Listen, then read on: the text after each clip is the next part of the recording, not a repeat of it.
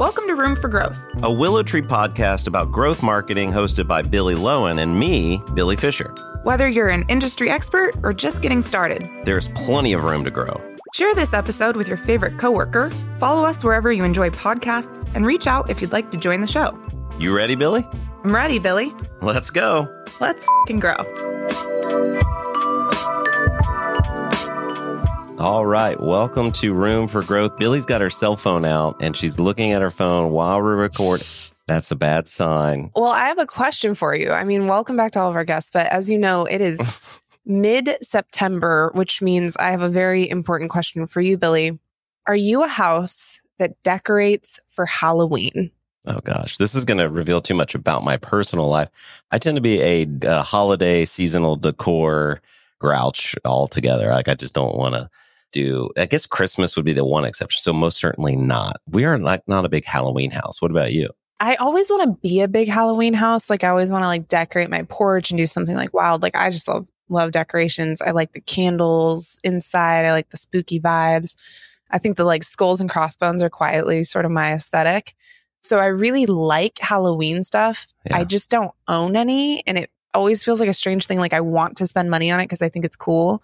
But then it's such a strange time of year, but I love horror movies. But I'm huge on Christmas. By the time Christmas comes around, then I get my act together. And then I decorate for Christmas. My wife has visions of me one day being Chevy Chase on National Lampoon's Christmas Vacation and decorating the whole house like crazy. But I live in an old house and my house is spooky enough, so no Halloween vibes. But welcome to Room for Growth. We're not talking about decorations today. We should have somebody on from a home decor brand and learn about the seasonal lifestyle aspects marketing. Of digital marketing there. That's a good topic. But today we have a guest from a platform that we've said over and over again. We're pretty transparent that we really are big fans of the Braze platform and do a lot of work for that and that platform for our clients. And we'll get into why.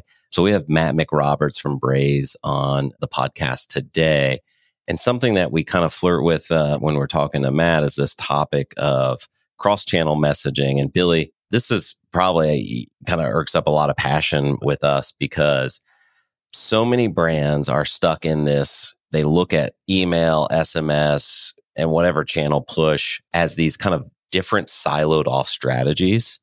And sometimes we were talking about analytics doing this previously, but sometimes the tech team who's building the app handles the push stuff. And then the marketing team, because that's been their traditional thing, they handle email. It's a terrible idea. And so we're anti that. And we're out here in the world, just kicking those walls down, trying to get people to think the right way. Why don't you talk about what you think the right way is? 100%. Yeah, you are right. We have so many clients. There's so many businesses right now who are living in an operational and technology nightmare, which is that typically they have some kind of tech platform that's probably also in charge of their point of sale system or another key component to their conversion experience in how they process receipting and conversions. And that platform, which already has one really important function to it, at some point said, you know what we should also do? Send push notifications, or worse, we should send SMS from our platform. And so then we have a lot of clients who start sending either their push notifications or the SMS through the same platform that empowers their point of sale system, or maybe it empowers their loyalty system. And so they've brought single channels out of that platform. And almost always, you're right, it's a product team launching those messages instead of a marketing team. And those teams don't even talk to each other. So they have a totally separate strategy for push or for SMS, or even worse, for both push and SMS. They each have their own strategy and they each have a different team sending messages out of those platforms. And then they probably have had an email team for 5 years, 10 years, 20 years since the inception of their business. And so email is a completely different powerhouse beast with a different platform. Sometimes email CRM is much more powerful than SMS or push. Sometimes it's not.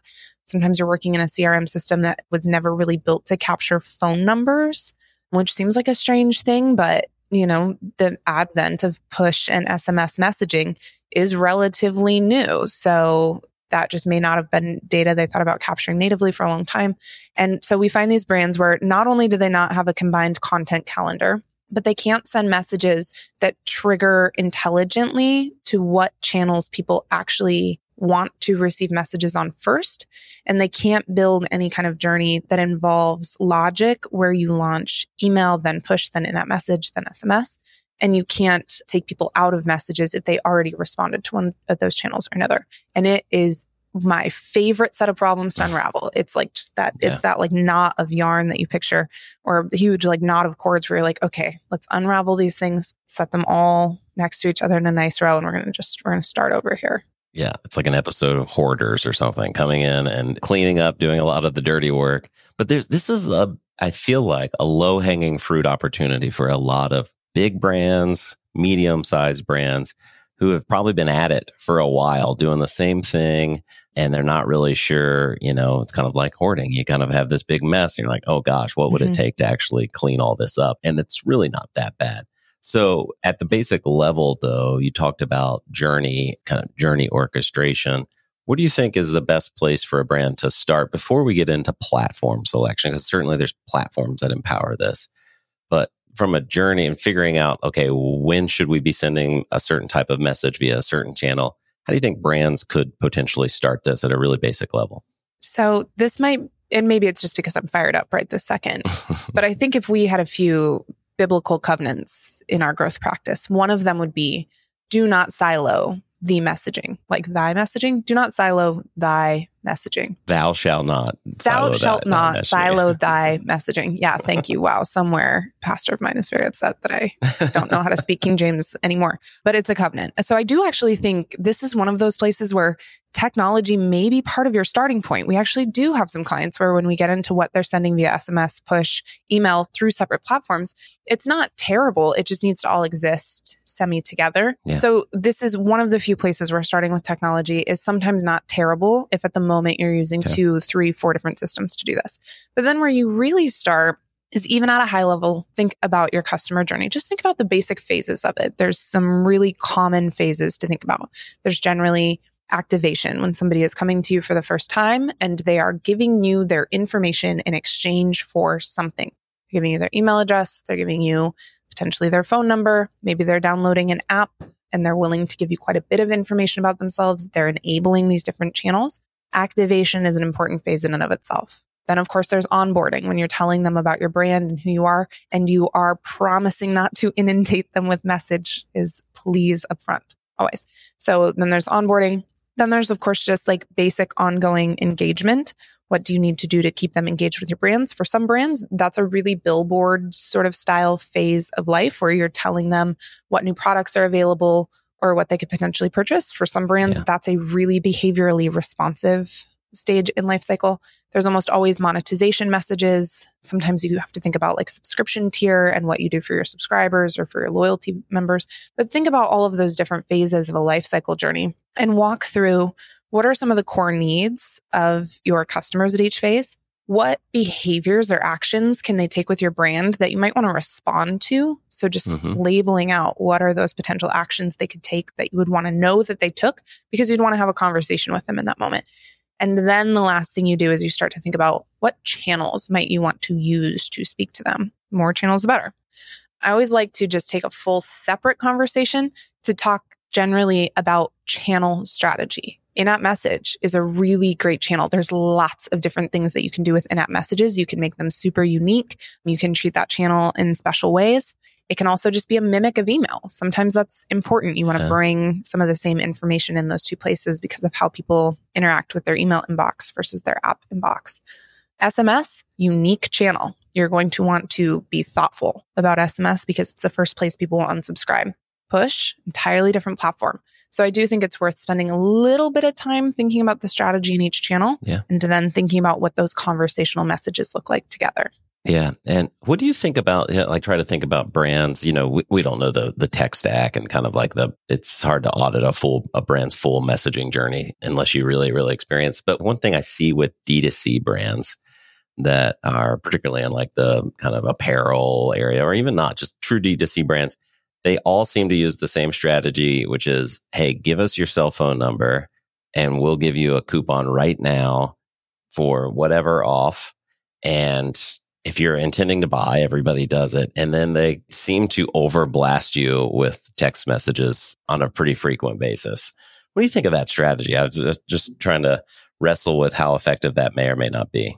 certainly effective at getting cell phone numbers from people. Yeah, so I think it is certainly effective. People today expect to receive some kind of value in return for providing personalized information. But I think that brands could be a little bit more clever about how they do it. There's, of course, the straightforward way of give us your email address. Now I've seen it's always email followed by phone number to get that percentage off, which is potentially a risky strategy. I think that actually frustrates people. It can cause early churn a lot faster, especially if they haven't used that coupon. If they haven't made a conversion decision with them and then you start blasting them with SMS, that's a really good way to frustrate them fast. It's not very thoughtful, but it is best practice. So you definitely have to do it. But I think where brands aren't spending enough time is giving special coupons for things like an app download or after the first conversion, then you get something special, where they're not thinking far enough through to onboarding across lots of different channels or asking consumers to build out a profile for themselves in a more meaningful way. They're simply just getting that phone number, they're turning around and they're shipping out the very first message that's up in their content calendar. It's sort of like feeding people the next song in your like song queue for Spotify, no matter who they are or what they care about. Yeah. There's certainly a lot of brands that I have positive experiences with, but today we're talking with Matt McRoberts, who he gives a few examples of Braze clients, Burger King being one of them that he mentions during our time together, that are doing it right. And the platforms that we tend to like follow, I call it a if this then that type of mentality, where you can really blend in your messages to, have them build upon each other or have different channels that you might leverage for different sequences, like you mentioned, like a welcome series. So talk a real quick before we introduce Matt, why we love Braze so much. Well, I think first of all, we choose technology that was made for mobile specifically. So I say this all the time. I don't hire people on my growth team who just know Adobe or just know Salesforce or just know HubSpot or just know Braze. That's not the criteria that we use to hire people on our team. We hire people who, and Adam Greco actually mentioned this a few weeks back when he was talking about the future of analytics professionals, that it's important to know what the best practices are for audience segmentation, for personalization, for channel, for how you automate these messages, for HTML, for how you build them, for how you personalize. So I like to hire generalists who really understand how to structure CRM and data. They understand the strategy of these different channels. They understand what the best practices are for how to be responsive and caring and add value. But the reason we choose Braze in particular, so again, we'll work with any client using any CRM that they have. But when a client looks at us and says, who should we be using? And by the way, you're going to launch all of these messages and you're going to be responsible for conversion lift, or you're going to be responsible for long-term value growth of our customer base, we say Braze, because Braze was built for purpose in the era of mobile. Mobile channels are native to the platform. So push, in-app message, SMS, email all work together. In addition to that, they also have unique mobile-only channels like content cards. I guess that's not just mobile, because you can also do sort of like desktop push or content cards. But they are really innovative in terms of how they think about channel and how you can use all of these different Braze-built experiences in a way that feels really native to an app experience. It feels like an extension of the UI of an app. And then you can launch these messages intelligently in a way that optimizes towards individual personal preference. So for instance, if Billy never opens SMS, we can launch these messages in a way that isn't going to send Billy an SMS first. Right. It's going to send push first or send email. You can also launch them intelligently so that if somebody responds to one message or another, you don't send them the next in a series. Or if they take the intended conversion action, you don't send them the next set of messages. So you don't keep inundating them. And then beyond that, you can just really personalize the content of these messages. You can build out unique things like connected contents. You can make creative updates across all of your email modules for certain types of creative. And then you can just keep consistency across these channels as well. Yeah. So great platform. That's why we choose it. Yep. And our clients love it. We love it. And you'll see Matt is a guy that I wish we were just having a beer rather than talking over a podcast over the screen. Great guy that we're excited to have on the podcast today. So let's move to our interview with Matt McRoberts from Braze.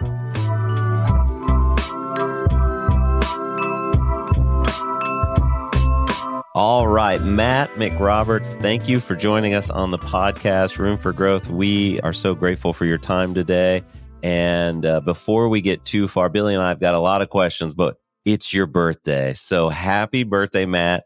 For those of our listeners who also are watching video, yes, Billy is wearing a hat with Matt's face on it. So a happy birthday of all days for you to join us. With that, will you just introduce yourself and tell our listeners a little bit about who you are and your journey to getting to where you are today at Braze? Of course. And thank you so much for the unique birthday shout out. Very, very kind. So again, thanks, Billy. I'm Matt McRoberts. I'm the Senior Vice President of Global Alliances at Braze. I'm one of the early employees and have been there close to 8 years now and have grown, in essence, our ecosystem of key services partners like WillowTree, as well as our tech ecosystem partnerships, in addition to a lot of our channel efforts as well over the last several years. Awesome. So let's talk more about your role at Braze. So because you covered a lot there and as an early member of Braze. So there's tech partnerships. And can you talk a little bit more about that? Because I know that's one of the reasons we love working with Braze is the flexibility for our clients to integrate their full stack. And so, yeah, tell us a little bit more about your position and how some of the tech partners fit in there. Of course. And I lucked out. It's the kind of tech ecosystem has been so core to how Braze has gone to market from the early days. Right. As WillowTree has picked up on, you were very opportunistic in understanding a lot of the macro shifts that, again, inherently have benefited Braze as the world moved from a lot of monolithic legacy technologies into much more of an ecosystem approach as APIs and agility and a lot of the benefits that type of technology allows for. Braze has been able to really plug into that, right? And kind of create a whole host of really compelling integrations that extenuate our use cases across a broader spectrum. And so whether it's with data warehouses or analytics partners is how can you, again, enrich data sets to create better engagement for consumers. That's been an exciting part of my job is being able to look into that part of the ecosystem, like you all as well. Yeah. And such an interesting choice to decide over the course of your relatively short history as a company you've decided to partner with and what different tech partners really build out kind of that full stack. But taking just a step back about Braze, as Billy mentioned, Matt, you've been with Braze since before Braze was Braze. So you have been with Braze since their Appboy days, and now y'all are a public company. Will you walk us through what some of the major milestones have been for you all as a SaaS company? And then talk a bit about why do you even exist? What's sort of the origin story? What was the original problem you were trying to solve? And what's next in terms of sort of global domination and being a big player here? Great questions. There's a lot there, Billy. So much has evolved, obviously, over the last 8 years since I've been at Braze in the early days at Appboy. But yet, at the cliche, so much has kind of remained the same. I think one of the things that was central to both the founding story and I think even where we are today is this idea around conviction and belief regarding how powerful mobile was going to be in terms of both a brand's ability to reach consumers in a meaningful, personalized way, but also for consumers to really, again, have their own experiences with brands. And that was really apparent in the early days and, ever so more apparent now. And I think the evolution for us has been, again, as I think there was a lot of macro benefits and tailwinds to the founding story. Bill Magnuson, John Hyman, two of the co-founders are still very much involved in the business. They had met at Bridgewater Capital, building high frequency trading systems and really saw the opportunity. Bill was early in kind of the Android ecosystem. And so he was exposed to mobile at a very early stage and started to understand what would happen if you started to apply a lot of the data streaming concepts to CRM. How could that, again, allow brands to really start to operate in real time and be much more conversational and relevant and literally personalized with their consumers. And that was really the gateway into Appboy in the early days. And as the category of customer engagement has continued to evolve, as Braze has been one of the emerging leaders in really defining that and how it really plugs into an overarching marketing strategy. A lot to cover there, but what's next? The fast growth, we can certainly hit on some of those milestones, but where do you see Braze going, as you guys expand globally? I know as a big priority, but what can we expect from Braze in the coming years? One of the things that's been so exciting about where I sit and what's next is just watching the partner ecosystem. Over the last 8 years, it's been incredible to watch the growth of WillowTree as well. I think, again, is being able to lean into the opportunity around engagement and ecosystem and data, has been an all boats rise philosophy. For us, our point, Billy, to, as you said, is like continuing to really expand. I mean, currently, we talk about this in the public domain. One of the benefits of mobile, it was global out of the gates, right? App stores made it really easy for brands to create mobile presences at scale. And so we've always had a very diverse international client base. And so that continues to become really important. And again, as WillowTree has one of the most progressive perspectives on this, it's still early days in the definition of engagement. Again, is how do you integrate that into broader brand and marketing strategies? And so how do we continue to evolve and innovate as a platform becomes really important from a product standpoint. And then just, again, is continued expansion from a channel standpoint. Where are consumers going to want to have those conversations with brands on their terms? And how do you start to facilitate those in an orchestrated way are some of the areas that we continue to really excite us and that we lean into. So at WillowTree, we think of ourselves as sort of jack of all trades when it comes to CRM and customer engagement platforms. We have clients who work in Salesforce, who work in Marketo, who work in Airship. We will work in any technology that our client comes to us and that they already have adopted or that they're already using to get their channel messaging out the door. But we tell our clients all the time, and we're not shy about the fact that when we get to decide which customer engagement platform we work in to drive business outcomes for our clients and to reach their engagement goals, we choose Braze. And we think Braze is absolutely the leading automated and personalized omnichannel messaging platform in market today. So we kind of, toot the Braze horn all the time. But in your words, what do you think is different about Braze relative to its competitors, the Salesforce, the Marketos of the world? What does Braze do differently? How is it superior as a product? That endorsement obviously means so much. And we've talked about this at length, haven't we, Billy, that like we want to really scale as a technology business. And so it was so important from the early days on to where we're at now to really find partners like WillowTree that can truly understand the platform and really help our customers advance their respective digital transformation agenda. So to hear you talk around, again, is your perspective across the ecosystem and competitive set is expansive. So again, appreciate that.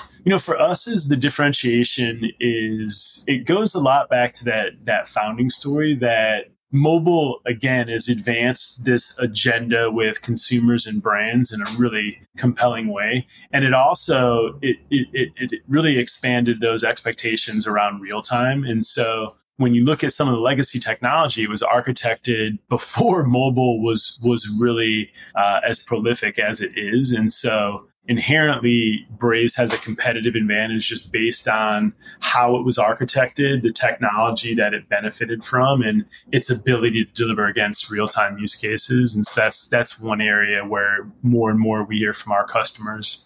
I think another area that becomes really important, and again, as WillowTree is very much part of this, is I think we differentiate through our people. Whether it's our customer success team or how our global support and services teams work with customers and how our partnerships teams interact with our kind of key partners and alliances, is that has become, culture is very important to us. And it's become, again, a competitive advantage as talent in the technology space continues to become even much more pronounced. And I think thirdly is just this idea around how do you, again, be empathetic to the marketer? So I think tools like Canvas that are really architected through the perspective of how can you make the marketing community and the marketing department of today that much more effective and agile to deliver against these aggressive growth agendas. And that is inherently built into how we've architected the product over and over. And I think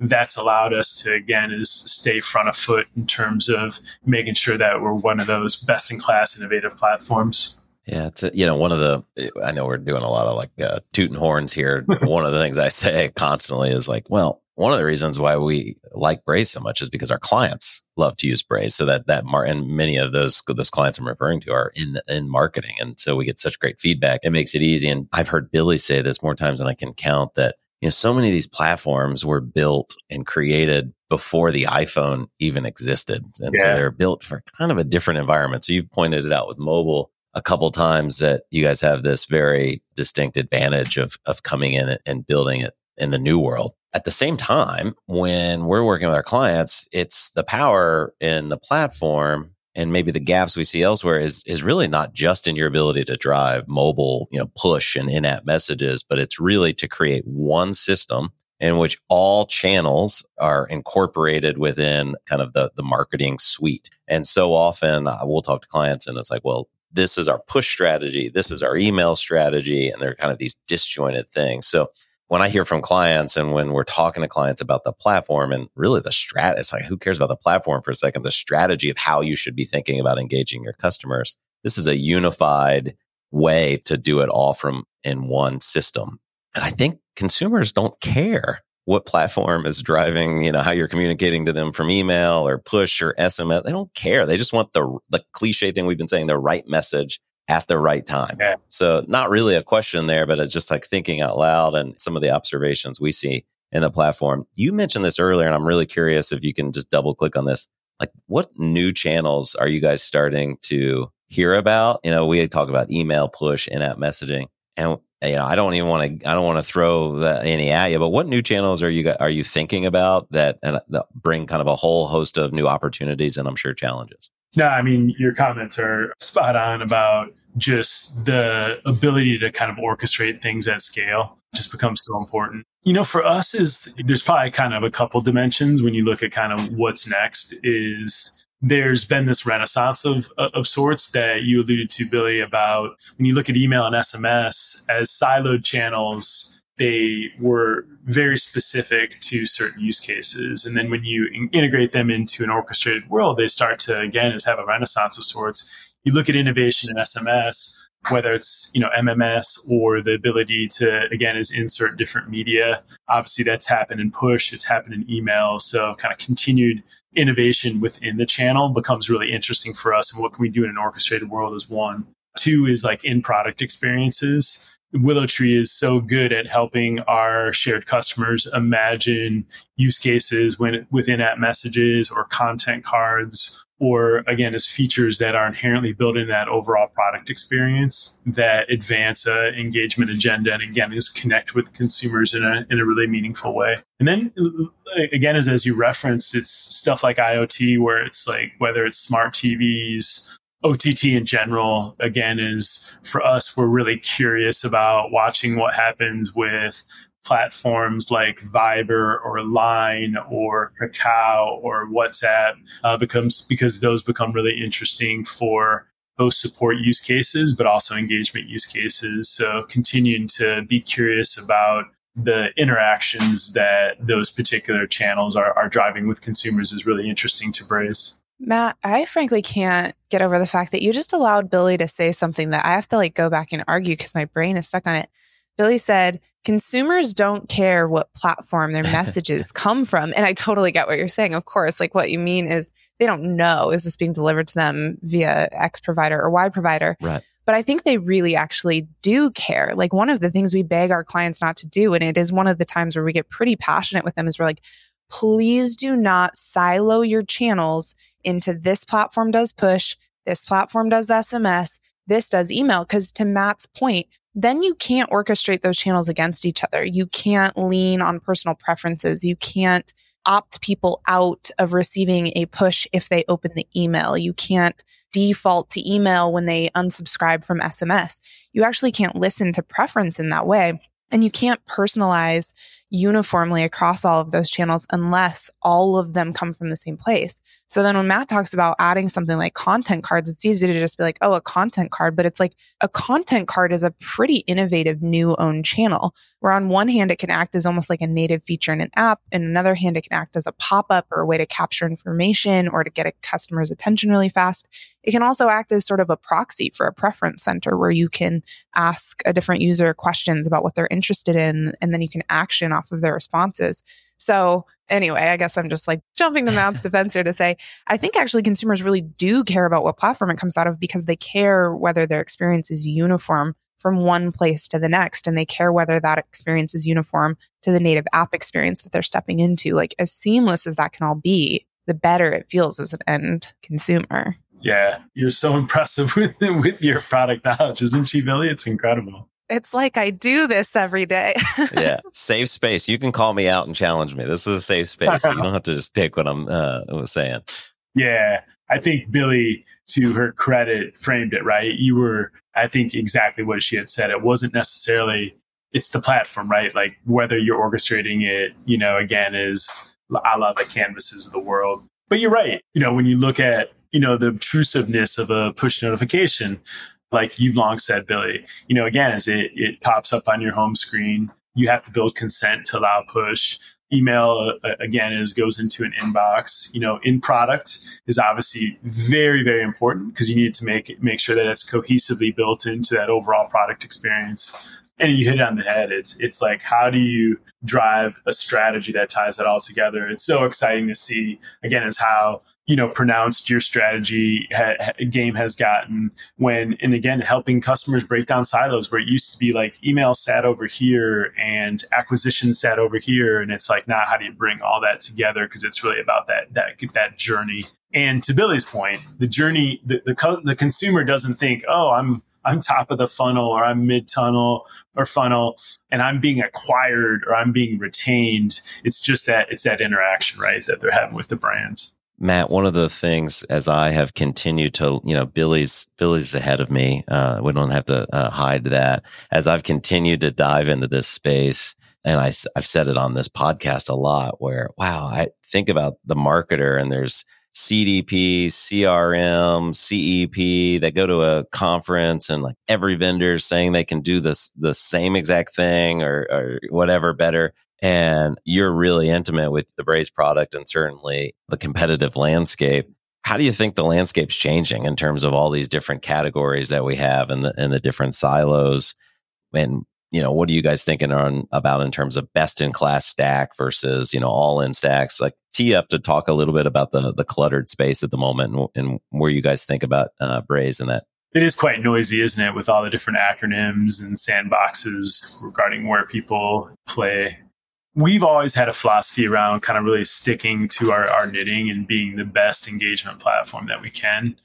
And I think that's really benefited us because, again, as I think we would all say, there's still a lot of evolution and innovation that needs to continue to happen.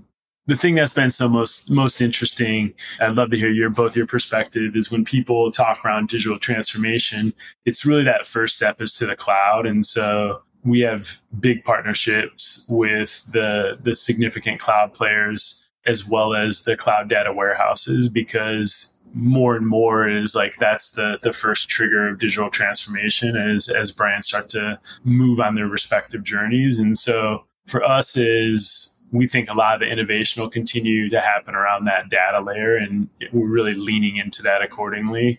When you look at just compliance and privacy and overall adherence to just where the market's headed around first-party data, that warehouse is really the repository of data. And so we're excited about the continued innovation that we see with partners like Snowflake and AWS in particular. The other bit is for us is like kind of data is that great currency, right? So like so much of our tech ecosystem is data in and data out. And so what we've still to try to continue to do is really democratize the ways to build integrations into Braze.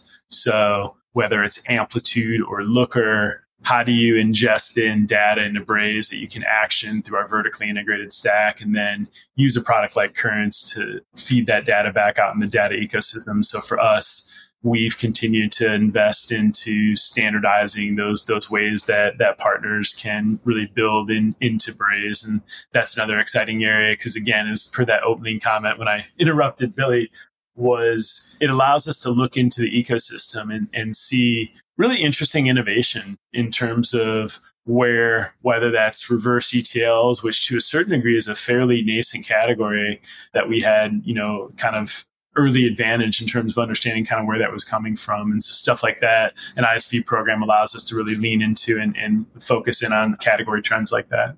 I think sometimes when we talk about technology, it's like the murkiest picture. We're talking about like cloud and data warehouses. Like it's easy to immediately have your brain just filled with like the fuzziest swamp of intangible ideas. So take us back to something really tangible. What have been some of your favorite client success stories? What have been some of your favorite campaigns that have launched? What have been a couple of brands that just stand out in your mind because they've done really cool things on the Braze platform? What do you think of when you think in terms of client success milestones? Yeah, great question. Because that's really what it all boils down to, right? Is the work. And we have the benefit of going to the Cannes Lions every summer in France, which is an annualized awards ceremony where a lot of the creative agency community will judge different campaigns. So it's always a really interesting benchmark to see how integrated our business is into, again, as broader marketing strategies. For us as Braze, and again, as Willow Tree can attest to this, is we work across a number of different categories. So it's really fun to see what media and entertainment will do versus travel and hospitality versus retail. But I would argue, again, favoritism aside, is some of my more endearing campaigns are probably within the QSR space, the quick service restaurant space. Whether it's obviously the infamous kind of Whopper program that RBI Burger King ran. I used to really always showcase, the Domino's pizza tracker as a really interesting example of how can you integrate real-time engagement into your both product and marketing experience.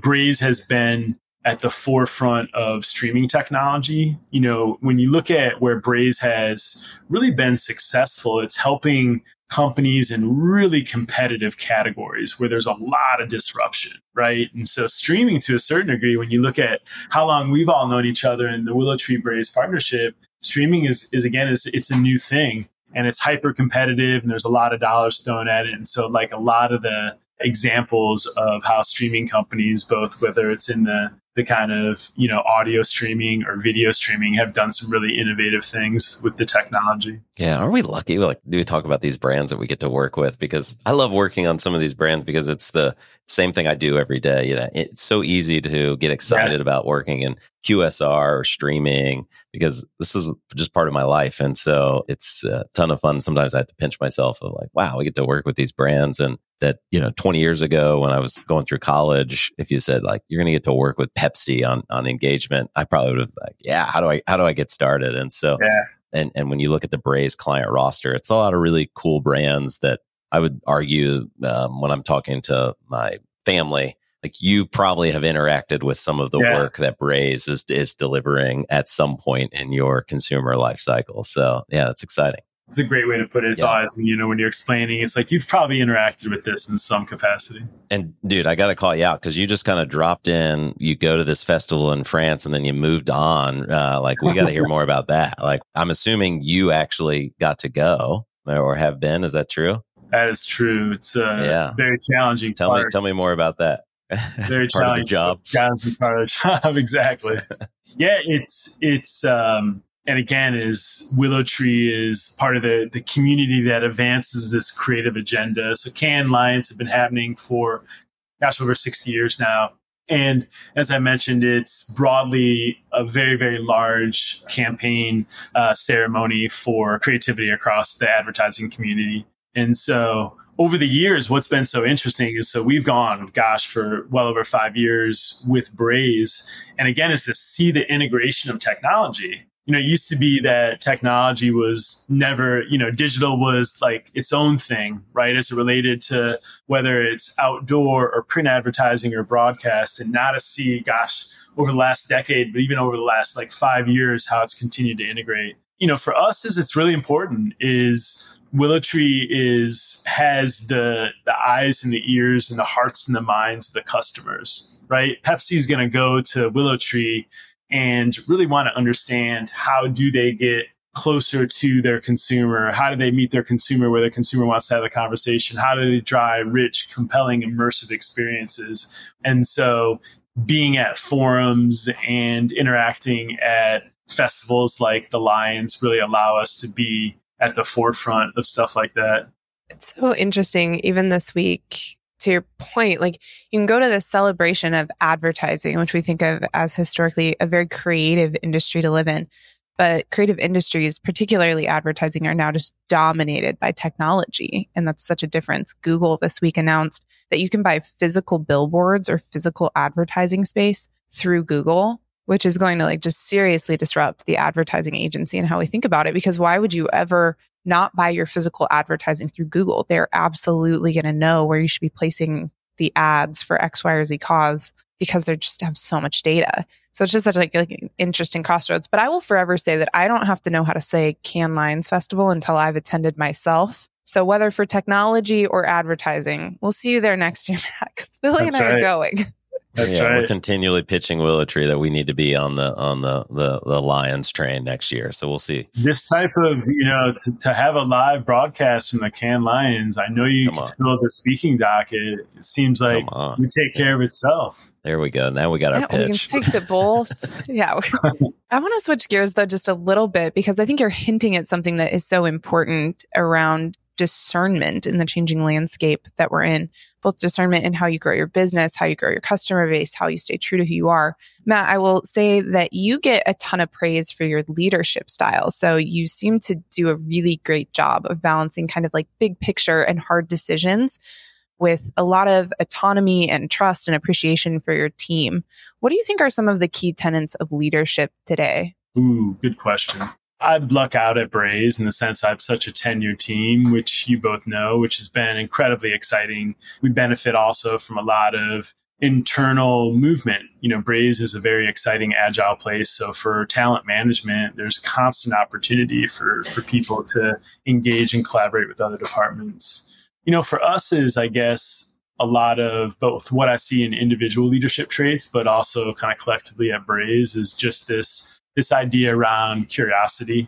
How can you, again, is think big picture and be able to translate a lot of that big picture to your team so that you can build strategies and scale accordingly. And, whether that's the co-founders or folks across our product and innovation team, across alliances, just this willingness to be curious and lean in is, I think, a very important attribute that you'll see across a lot of folks at Braze. It's funny is we did a whole values exercise about 3 years ago that was really led by our CEO. And he really solicited such good frontline feedback and talked to folks across the business to really try to extract what key attributes and values and leadership traits transcended across the business. And another thing was just this idea around being empathetic. What you alluded to, Billy, like really, again, is being a true team member. And it's part of how we go to market as a product. It's how we go to market as a business. And I think it's how we communicate and lead as department heads and business owners at Braze as well. So this idea around kind of empathy and compassion, I think, is another really important element. I luck out in the sense that I benefit from an awesome team, and it's helped really advance, a really strong best-in-class alliances agenda at Braze for several years now. I always like to ask this question because I think it's interesting. So Braze is consistently ranked like a best place to work. People constantly want to go there because of the culture. So you get to do what we get to do at Willow Tree, which is attract these just intensely strong individual contributors, at least from what I've seen. Like at any given time in a hiring pool, I'm trying to figure out who's the strongest of the strong performers who come and like want to work here. But one challenge I've noticed is how do you start to transition people who are killer individual contributors? Like they just get so much shit done. They work really hard. They work really effectively into being leaders. What do you think is the difference between somebody who's awesome at their job, they just really crush it, versus somebody who's awesome at being a leader? Yeah, these are great questions. Talent management is everything. When you talk around what variable can you actively manage to, again, is drive real growth, it's being able to find and retain the right people. And so having an active strategy around that becomes really important. And again, as Braze is one of those high growth businesses like we've seen with Willow Tree, as well as where again is inherently you're going to create layers and layers of management. And so again, is I think being really transparent with your teams and understanding who wants to be an individual contributor and really crush it in their own right, who wants to be really a team manager and go build different strategies at scale. and really, again, is matching what the business needs with what an individual really is inspired by really becomes key. It's been so rewarding over the years to watch individual contributors come in, whether it's through one door and transcend into whether it's a different team, different department, or folks that have come in through a specific door as an IC or individual contributor and start to kind of build real scale teams. We've had folks relocate, which is really awesome to see as well. Again, as a global company, where do you see global opportunities? You hit it on the head, Billy, is like, I'm sure the same thing at WillowTree is like, how do you, it's so much more effective and efficient to keep the talent that you have in the building and nurture them and retain them and grow them as to go out of house all the time. Just like we tell our customers in terms of retaining your customers and your users as well. And so we've always been very, very methodical about really working with our culture and our people and creating the leaders of the tomorrow. So it's, again, so exciting to see stuff like the Forbes Best Place to Work and stuff like that, because it matters. Having been on a lot of interviews, listening on interviews, it's amazing how informed today's, kind of working class is in terms of like looking at Glassdoor and understanding on all the different variables. So interesting. Well, Matt, we could talk about marketing and how Braze and how WillowTree is helping our customers all day long, but we love to get inside the individual a little bit. And, we're all humans at the end of the day. And I've not met somebody that's not obsessed with a show at the moment and not obsessed with a book or something. So we like to learn a little bit about our guest, but I'm curious, if you could do it all over again, would you pursue the same career? Not forcing you to say yes or no, but like, what other career would you love to give a shot? Maybe a professional athlete, or I don't know. What would you have gone after if you could do it all over again? I have 2 boys and a girl, and my son it's back to school season. He just started 7th grade. He's still, hey buddy, what do you want to be when you grow up? And he still wants to be a football player. So he hasn't quite crossed that chasm into the professional world. It's funny. It's like, again, is like WillowTree high growth. You get to interview a lot of folks. Is technology is fun, right? Like I stumbled into the agency world, and I can only imagine like how exciting is a day in the life at WillowTree. There's probably not a better place to learn business communications than an agency. And like, for me, I had like the bulk of my career was in that. And I kind of was able to cross the chasm into kind of social media when that became kind of a technology that was going to change our business, and now marketing technology. So for me, I feel really lucky because, you see why Mad Men was such a popular show, because I think there really is a natural curiosity regarding kind of marketing services and agencies, and kind of to do what we all do is to have kind of a line towards tech, but also the services side is really cool. So I think I probably would do it again. Yeah. That's my favorite part of working in the agency environment is just it fills my need for constant change. I get bored so easily. And so to be able to talk to WWE 1 minute and then White Castle in the next conversation, it's just like, maybe there's some similarities between those. I don't know, but it just is so much fun to be able to bounce through all these different challenges and opportunities. Fills some of my need for change. So I feel you on that. Matt, what's the best or worst, let you pick whichever direction you want to go here, career advice you've ever received? Oh, wow. Good question. Probably the best. I'm a glass half full, so I'll go with the optimist. Probably the best career advice.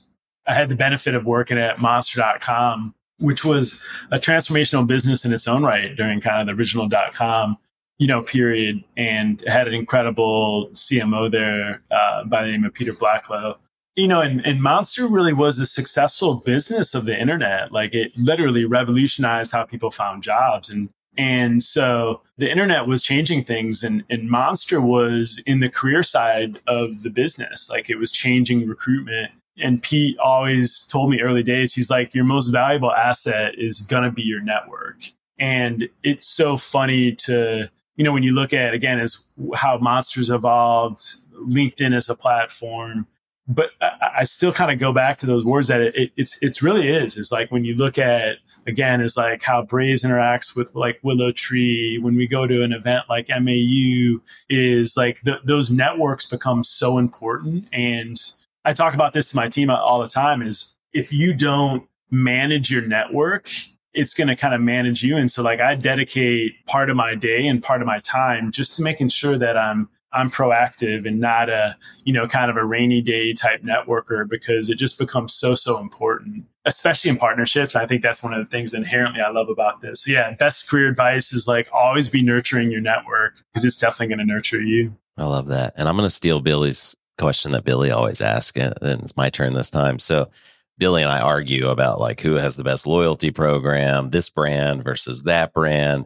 So we like to invite our guests to talk positive trash about a brand they love or that you're watching doing interesting things in marketing right now. So what's a brand that you just love or currently are really into and is doing some cool stuff? Oh, that's so funny. It's a good question. Miles Klieger, our president and chief customer officer, and I are both Delta enthusiasts. And when you look at loyalty, obviously the airlines and travel and hospitality in particular do some really interesting things. Yeah. It's so competitive. We're seeing it come back. Again, we've all had good travel experiences and we've all had bad travel experiences.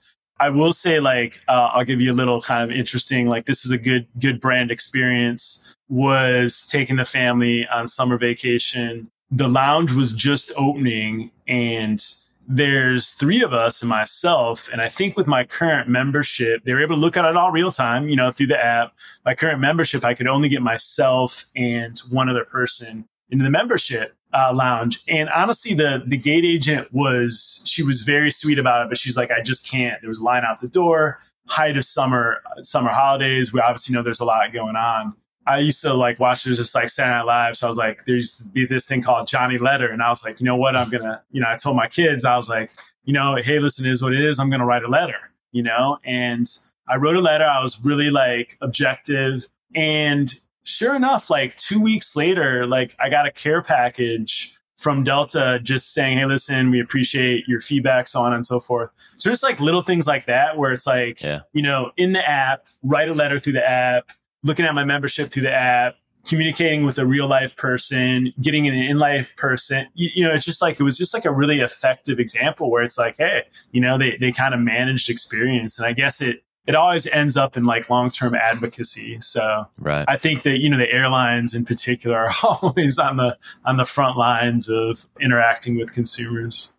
Yeah. Brands that can somehow figure out how to get, in an era of bots and efficiency, to somehow figure out how to do those light touches, because it's not easy to send a care package when you're a big company. You're dealing with thousands of customers. That's Chewy it. does this. The pet care brand Chewy does this is like in remarkable ways where, if you lose a pet, you'll get flowers or in a handwritten note about how they're sorry. And it's like, whoa, like that's exactly something that's so unexpected from a brand. And I think you can't ignore how hard it is as a big corporation to pull off stuff like that. So I always admire companies that are doing that. So, and Delta till I die. So I'm with you there.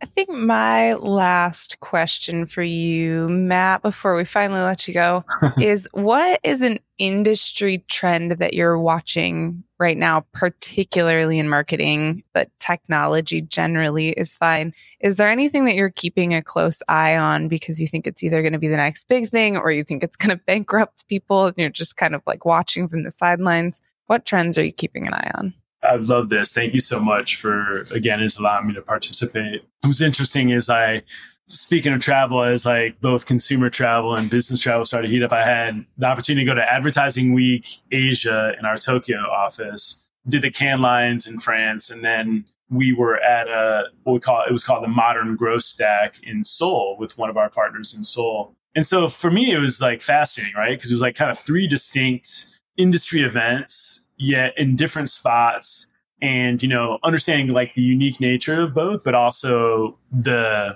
kind of the commonality. And to your question, Billy, I don't know if I understand it just yet, but it is pretty crazy about Web 3.0, NFTs, and that whole world.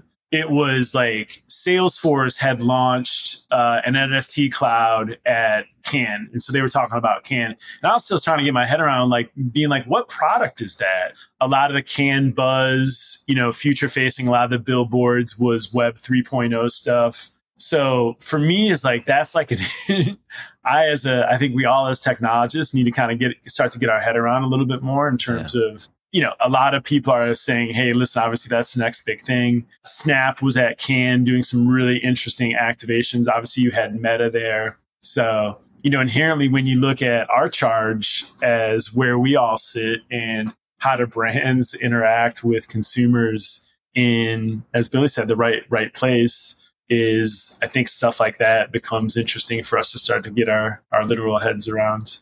Matt, how do you receive email in the metaverse? Yeah, no kidding. That's a problem for another day. We're not going to even go there. Right? Yeah, to be fair, I don't know that I want my email inbox in the metaverse. Imagine. I don't think I do either. So a lot to continue to learn. I guess that's what makes the industry we work in so much fun and so tiring at times. But usually these new kind of new things end up resulting in a lot of new opportunity and a lot of new challenges. So Matt, on your birthday, which I give you get 5 bonus points for joining us on your birthday. We're super grateful for your time and certainly the partnership with Braze. And thank you. Cheers. Thank you so much to you both. It was wonderful. Can't think of a better way to celebrate with you both. So thank you.